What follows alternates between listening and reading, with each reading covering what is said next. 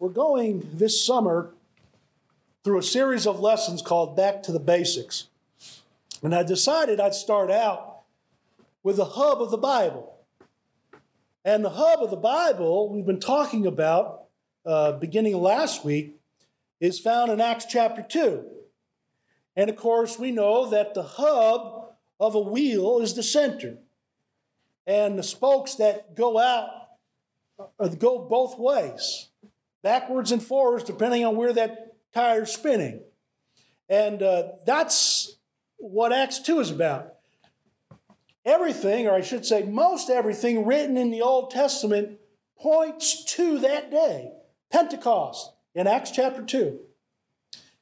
And then we come into the New Testament, and most everything points back to the events of what occurred on Acts 2. In Acts chapter 11, Peter reminds the audience that there were things that happened in the beginning that happened to the Jews and the Gentiles. And he said it happened at the beginning, and the beginning of that Christian movement, the beginning of the religion of Christ, the beginning of the gospel age.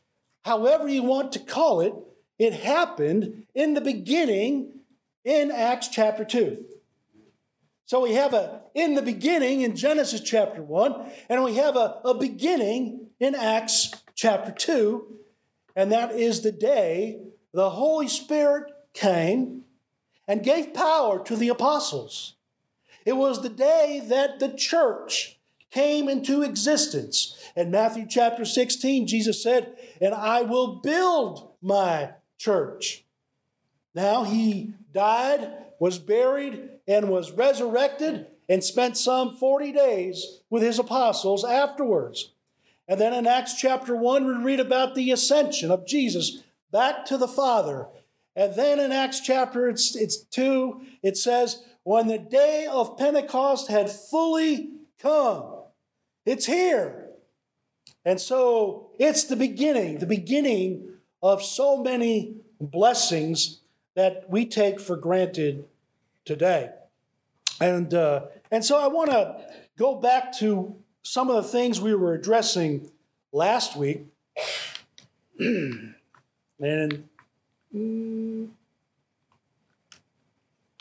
here we go. We talked about the hub of the Bible. And then we come into Acts chapter 1. I just want to make sure that's it. Okay, Acts chapter 1, in verses 1 through 5 and 8, he says, "And being assembled together with them, he commanded them not to depart from Jerusalem." Can we move that up? All right. And then he says, "For you have heard what I have said to you, that John truly baptized in water, but you shall be baptized in the Holy Spirit not many days from now." And so what he's pointing to and what he's talking about is the apostles being baptized in the Holy Spirit, just as John had mentioned at the beginning of his ministry. You remember in Matthew chapter 3, where John said those very words at the baptism of Jesus. He said, "One is coming mightier than I. I'm not even able to untie his bootstraps, if you will, his sandal straps." He says, He will baptize you in the Spirit and fire. But here, the idea of fire is missing. Fire has something to do with punishment. Fire has something to do with judgment. Here he's saying to the apostles, "I promised you, as did John, that you will be baptized in the Holy Spirit not many days from now." This is what Jesus was referring to in John chapter 13, John chapter 14, John chapter 15, and John chapter 16. It is the story of Jesus in the upper room when they were having the Lord's Supper. Actually, they were having the Passover, but then they broke out into the Lord's Supper where he instituted the Lord's Supper. And then he had this long discourse. You see, what was going on was he was leaving his disciples. And then he says, I'm not going to leave you as orphans. I'm going to go away. And they didn't understand it at the moment. He says, I'm going away, but I'm going to send you another comforter, another helper, another advocate. That's the idea. And then he says, he will guide you into all truth. In other words, he was telling them that they're going to be baptized in the Holy Spirit. And so when the day of Pentecost had fully come, we see what was going on. It says, they were all gathered together in one place. And suddenly there came a sound as of a rushing mighty wind, and sat upon each of them 12 divided tongues as of fire. And they began to speak in tongues as the Spirit gave them utterance. They were being baptized in the Holy Spirit, just as Jesus had promised, just as John had promised. And so the application of being baptized in the Holy Spirit applies to the apostles. And it applies to the apostles only, not to anybody else. And that's why Peter would say it happened on them as it us at the beginning. The beginning is when that took place. The beginning, the day of Pentecost. And so what I want us to look at here is that the baptized with the Holy Spirit is in yellow, and it is equal to being filled with the Spirit in Acts chapter 2 and verse 4. And also it says, you shall receive power when the Holy Spirit comes upon you. Now notice that in the Greek, there's what's called the genitive absolute. To you, that means nothing. But what it means is this. It means you can't separate the two clauses. What one does, the other follows. What one follows, the other does. And so he says, when the Holy Spirit has come upon you, you'll receive power when the Holy Spirit has come upon you. You can't separate the two. So if the Holy Spirit had come upon them, guess what? They received power. So that's the idea of being baptized in the Holy Spirit. That's the idea of being filled with the Holy Spirit. That's the idea of receiving the Holy Spirit. If they receive the Holy Spirit, they receive power. At some point, we're going to have a class on the Holy Spirit. And we'll talk more about this section there at that time. But here we find what was going to happen on that day. And if we can move forward, brother, we're having technical difficulties, so I apologize. Well, notice in the yellow it says, you'll be my witnesses in Jerusalem and in all Judea and Samaria and to the end of the earth. And so in Jerusalem, you remember that in Isaiah from last week, Isaiah chapter 2, verses 2 and 3, that he said, the law would go forth out of Zion, his word out of Jerusalem. So Isaiah is pointing to Pentecost. He's pointing to Acts 2, where Pentecost is found in our Bibles. And so Jesus, in Luke chapter 24, tells his apostles, he says, I want you to tarry or wait in the city of Jerusalem until you are endued with power from on high. So to be endued with power from on high is equivalent to being baptized in the Holy Spirit in verses 4 and 5 of Acts 1. And it is equivalent to what verse 8 says, which is you'll receive power when the Holy Spirit comes upon you.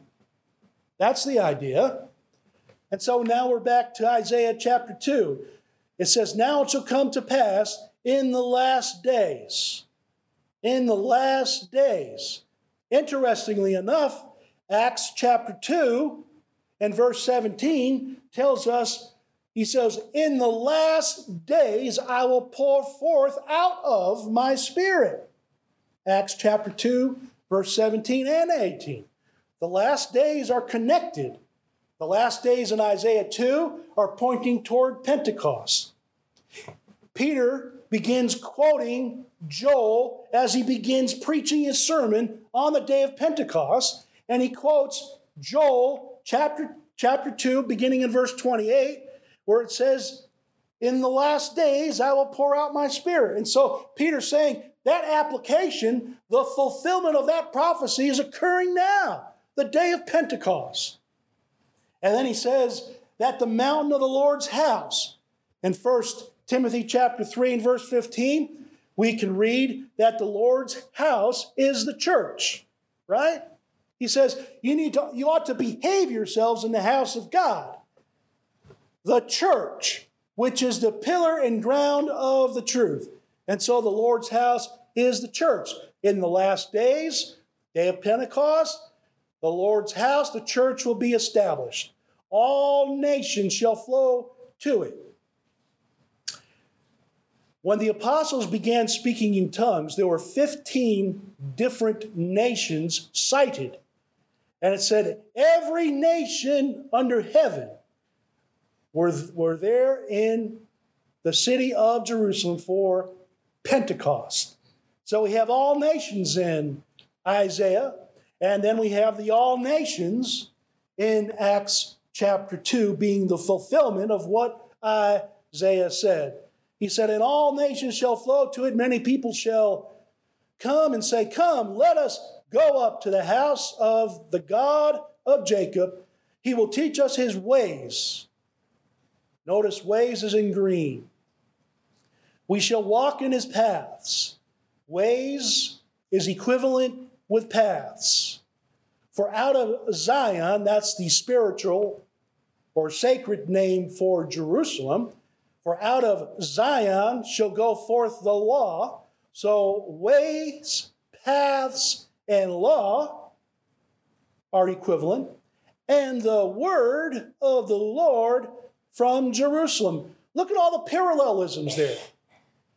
In other words, words that are synonymous with the other.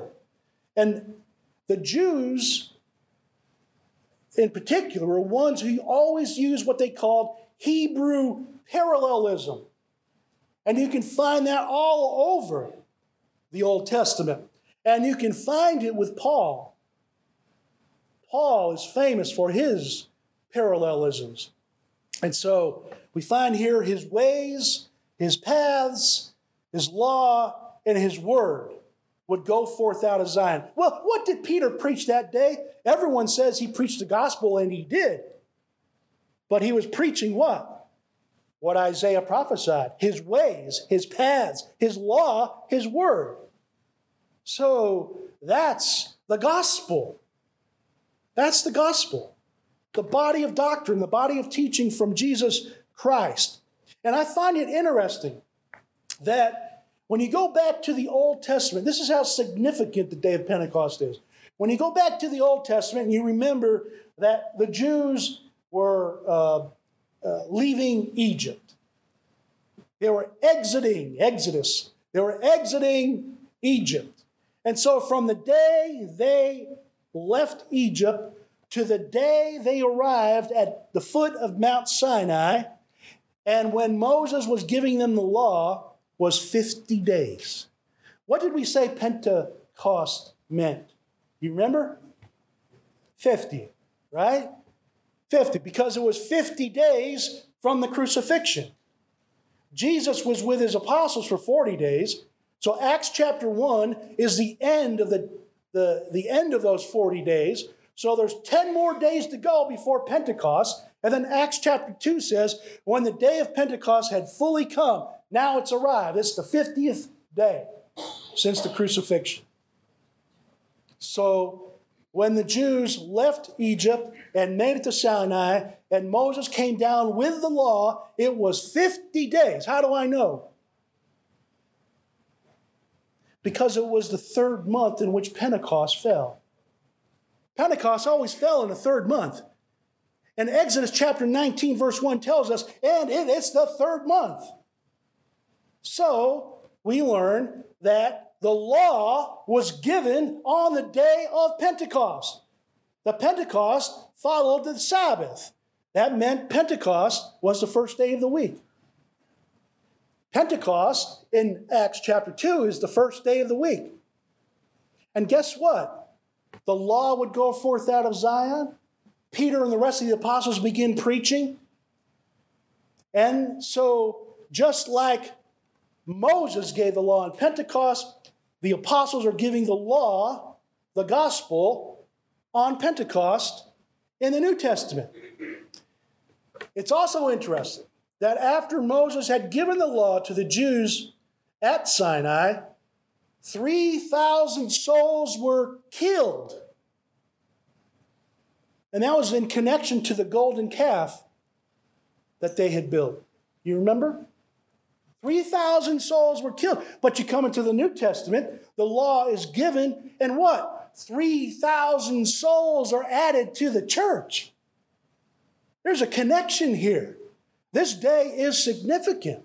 It has a lot of meaning. And there's a lot of symbolism here that we sometimes don't realize.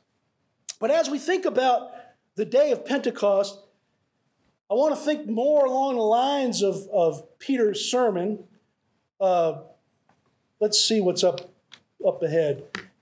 So, then he said to them, "Thus it is written, and thus it was necessary for the Christ to suffer and to rise from the dead the third day, and that repentance and remission of sins should be preached in his name to all the nations, beginning at Jerusalem." So Luke is writing his gospel account. It's called Luke, right? But who wrote the book of Acts? Luke. So Acts is basically Luke part 2. Luke is writing about the life and times of Jesus, part 1, and then in part 2, the life and times of the first century church that he established on the day of Pentecost. And where? In what city? The city of Jerusalem, just as Isaiah prophesied 750 years earlier. So he says, "Behold, I send the promise of my Father." In other words, my Father's promise. The Father's promise was that they were to receive power. Promise of my Father upon you, but tarry in the city of Jerusalem until you are endued with power from on high. I don't know if you can read that. I don't think I can. I can read it here. So here he says, "Behold, I send the promise of my Father." They're in the city of Jerusalem. They're endued with power from on high. Now we go to Acts 1. Let's compare what Luke said in Luke 24 with Acts chapter 1, where he says, "And he commanded them not to depart from Jerusalem," there it is, "but to wait for the promise of the Father," same promise, the Father's promise, "which he said, you have heard from me, for John truly baptized with water, but you shall be baptized with the Holy Spirit not many days from now." You understand that the Bible is its own best commentary. It explains itself. What Luke said in Luke 24 is exactly what's being said in Acts chapter 1. To be baptized with the Holy Spirit again is to be endued with power from on high. Literally, it means to be clothed with power. That's the same word found in Galatians chapter 3 and verse 27.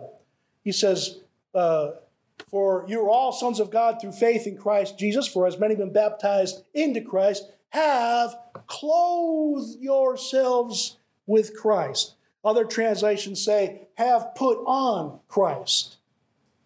So we find here the same promise, the same city, Jerusalem, and the same occurrence, baptism in the Holy Spirit. And he's telling them, the apostles, that they need to stay in Jerusalem in order for this to happen upon them. The religious world today reads these passages and they think this must happen to me. And so they think that they're all baptized in the Holy Spirit, and yet the application that Jesus makes is only to his apostles. And so that is another stressing point to be found in Acts chapter 2. So we have those passages to look at and to see. And now we come into verse 8 of chapter 1. He says, but you shall receive power and be endued with power, be baptized in the Spirit, receive power, all the same thing. They're synonymous. They're parallels. Words meaning the same thing. So he says, but you shall receive power when the Holy Spirit has come upon you, and you shall be my witnesses to me in Jerusalem. Again, Jerusalem is being stressed here because Isaiah stressed Jerusalem. He stressed it 3 times. He said, in the city of David, in Zion, in Jerusalem. They're all the same cities, same city. But notice that's Luke's version of the Great Commission right there. Remember, the Great Commission says, go into all the world and preach the gospel. Matthew says, go make disciples of all the nations. Luke comes in and he says in his gospel in Luke chapter 24 and verse 47, he says that repentance and remission of sins should be preached in his name beginning at Jerusalem. Now we come into Luke's account, part 2, in Acts chapter 1, and he says that you will be my witnesses. Where? In Jerusalem. And then into all Judea and Samaria. And then what? And to the end of the earth. Go into all the world and preach the gospel. But that didn't start until Jerusalem. And then it went worldwide. It was a worldwide mission beginning at Jerusalem. All right. Now, as we come to the theme of Peter's sermon, Peter's theme is not baptism. We always talk about baptism because it's associated with Acts chapter 2. In fact, Peter preaches a sermon, and then the people interrupt him. I wish this would happen. The people would interrupt him and say, men and brethren, what should we do? So they realized that they're in sin. They murdered Jesus. They put him on the cross. So they asked the question, what shall we do? And then Peter replies, repent and let every one of you be baptized for the remission of your sins. So here we find that that's not part of his sermon. His sermon stopped. And then they question, what shall we do? And then he provides the answer. So really, the theme of the sermon is Jesus. He begins his sermon in verse 21 saying, Jesus of Nazareth. He closes out his sermon in verse 36, this Jesus whom you crucified, God has made both Lord and Christ. So from beginning to end, it's about Jesus. But as we look at this idea of the sermon, it has 3 points. And many, many years ago, brethren who went to preaching school or whatever, they were always taught the perfect sermon is 3 points in a poem, or 3 points in an illustration, or something along that line. And that's pretty scriptural, because Peter gives 3 points right here in this message, but also Paul does too. You remember that Paul was before Felix, that wicked Felix, and he was trying to reason with him about Christ and the movement that he began. And he says he was reasoning with him about righteousness, about self-control, and about the judgment to come. And what did Felix say?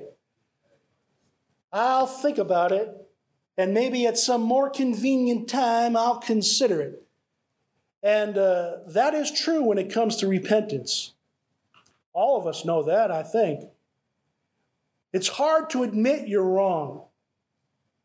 That's what repentance is really saying. I am wrong, I admit it, and I'm now going to change my life.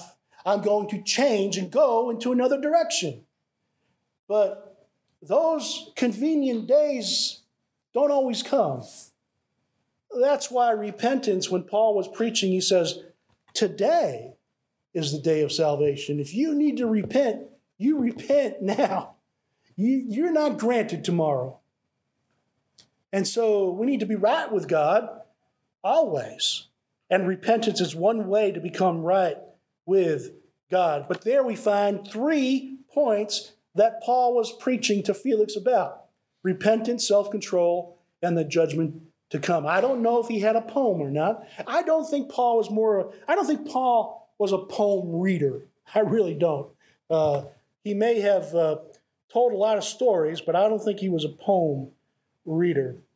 So the theme of the sermon is Jesus. And he is proved by the miracles he worked by the Spirit to be the Christ, to be the Son of God. Now, if you go to, if you have your Bibles, something happened where we've had technical difficulties this morning. Let's put it that way.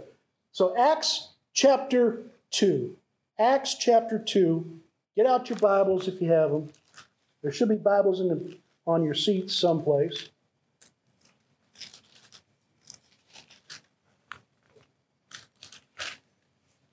All right, Acts 2. And he says, beginning in verse 22, he says, "Men of Israel, hear these words. Jesus of Nazareth, a man attested by God to you by miracles, wonders, and signs which God did through him in your midst, as you yourselves also know." Peter is putting his credibility on the line here. You know, if I were to tell you a story, and I'm going to tell you a story that I read about concerning Alexander Campbell. Here, who knows who Alexander Campbell is? 1, 2, 3. He was a leader of the Restoration movement here in America, which was simply, let's go back to the Bible. Let's all be united upon the Bible. Well, he established a college in Bethany, Virginia, which is now West Virginia, that part. And he taught these boys to become preachers. And one of the boys was recounting how he would teach. He would teach them, but whenever he was going to get excited about delivering a new point or something that he really wanted to get across, he'd start walking and he'd take his watch out of his pocket and he'd start twirling around. He'd start twirling around like that. And the boys would say, oh, he's got something important to say. And the people, or I should say, and the boys that graduated from those preaching schools, you know what they did when they got into the pulpit and they had something important to say? Remember, this is back in the 1800s when they had pocket watches. A great preacher by the name of G.C. Brewer. G.C. Brewer had a deep, deep voice, probably the deepest voice I have ever heard. But, I mean, it was just down, very, very low. And when he was preaching, he had 2 ways of delivering the message. And that was really, really low, deep, thundering, deep voice. But when he got excited, when he had something to say, I'd really get up there really high like this. And he started talking very high because he had a point and he was excited. So he went from one extreme to the other. And I say that because here in chapter 2, verse 22, he says he begins a sermon. But prior to that, he really begins talking to the people. And in verse 14, it says, and Peter raised his voice. He raised his voice. He had something to say. He wasn't there just to say something. He had something to say. And it was important. And it was exciting. And he was all enthused about the message that he was going to give. And so it says he raised his voice. And you can imagine Peter here in this sermon doing just that.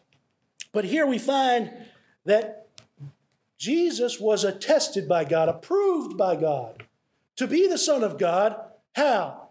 By the miracles that he worked.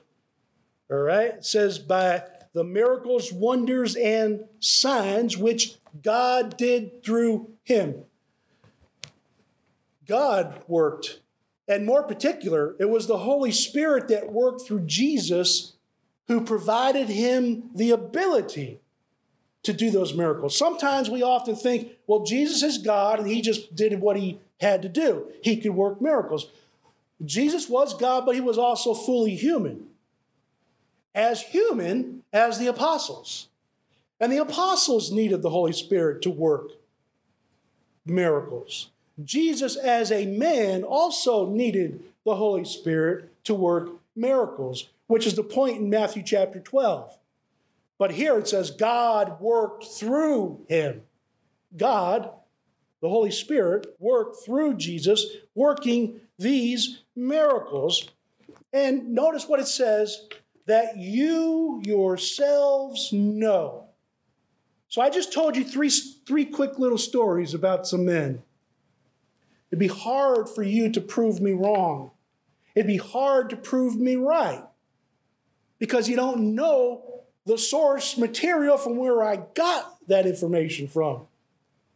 But if I were to tell you that I went down to the cemetery down the road here and I raised the dead and you were there as my witnesses, that would capture your attention. That's what Peter is saying here. He says God worked through him miracles, wonders, and signs. He did all these things as you yourselves know. It could be at that point that someone would say, you're a liar. That's not how it happened.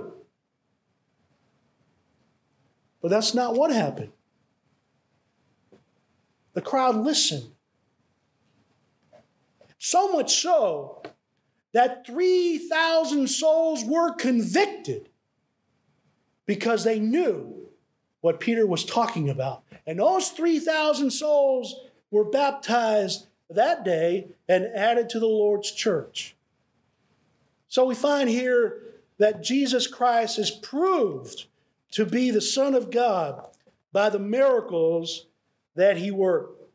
Also, he's proven to be the fulfillment of a prophecy.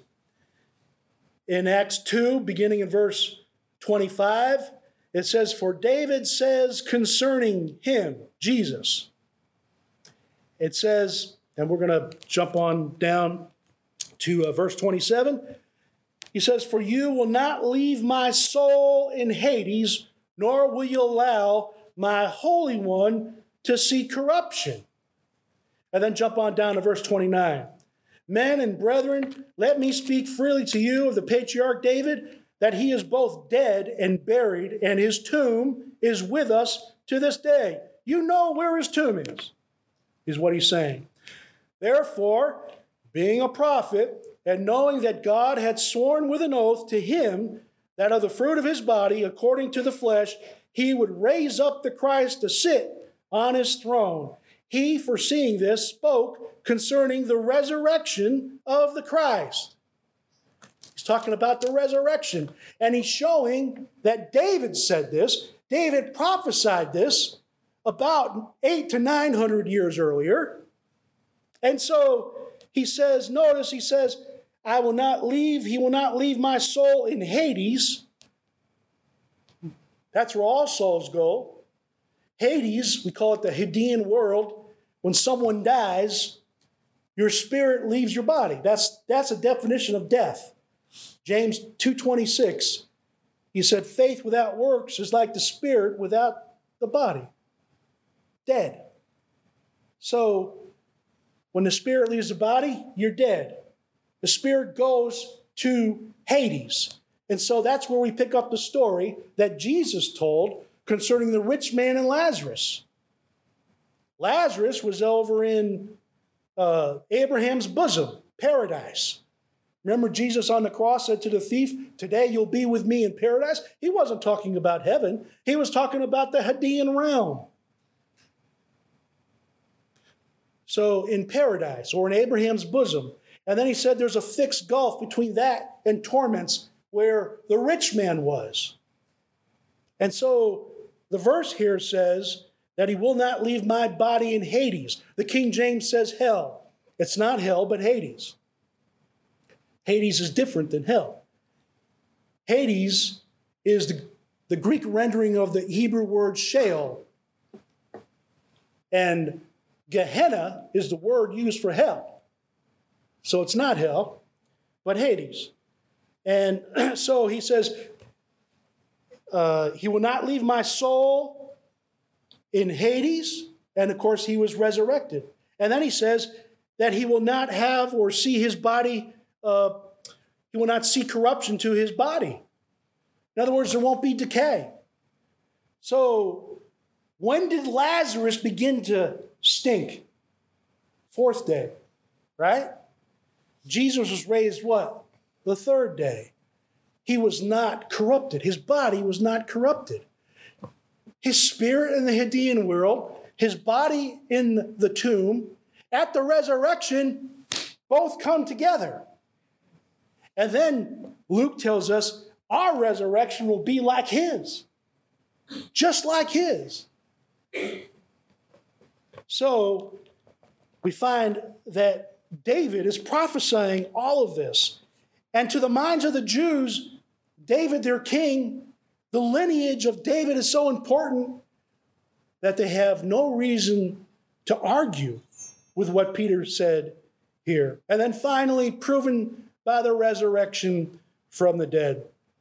And of course, he's talking about the resurrection already, but notice in verse 36, therefore, let all the house of Israel know assuredly that God has made this Jesus whom you crucified, whom you put to death, both Lord and Christ. The implication is he arose from the dead and he now reigns at the right hand of the Father. He's alive. That's called a resurrection. And so he begins by saying, therefore. Great preacher by the name of George Bailey used to say, when you see the word therefore, you need to know why the word is there for. Because based upon everything that he just said, based upon those 3 points that he has been discussing, he says, therefore, based upon all this, God has made him both Lord and Christ, whom you crucified. Imagine putting yourself in their shoes. You've been longing for the Messiah.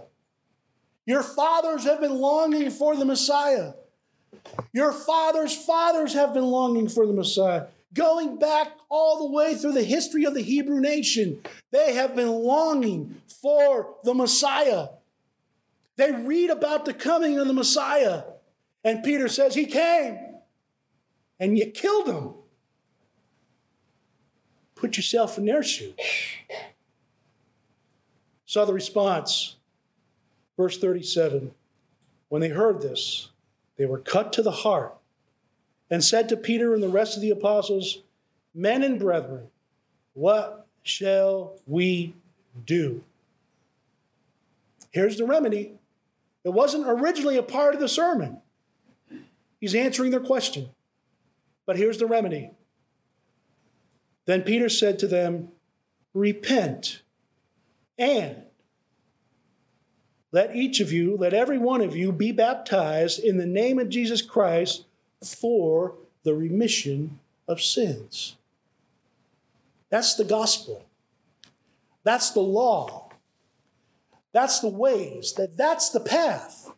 That's all what Isaiah prophesied would come out of Jerusalem. Beginning at Jerusalem, the gospel would spread. The church, the kingdom of Christ would spread. And then we can read about the spread of the gospel throughout the rest of the book of Acts. And so we find here the remedy for sin, the remedy for my sin, the remedy for your sin. Yes, it's the blood of Christ. But the point Peter is making here, he's saying, listen, in order for you to get to the blood of Christ, in order for you to have the access of the blood of Jesus Christ that he shed at the cross of Calvary, here's what you need to do. Come to him and say, I'm sorry. I'm so sorry. I am now going to start doing what you want me to do rather than what I want to do. And I will be immersed in water, for that's the meaning of baptized. If you're subject to that invitation today, don't delay. Don't wait. Make it today the day of your salvation, the day that you're baptized and put on Christ. Why don't you come forward now as together we stand and sing.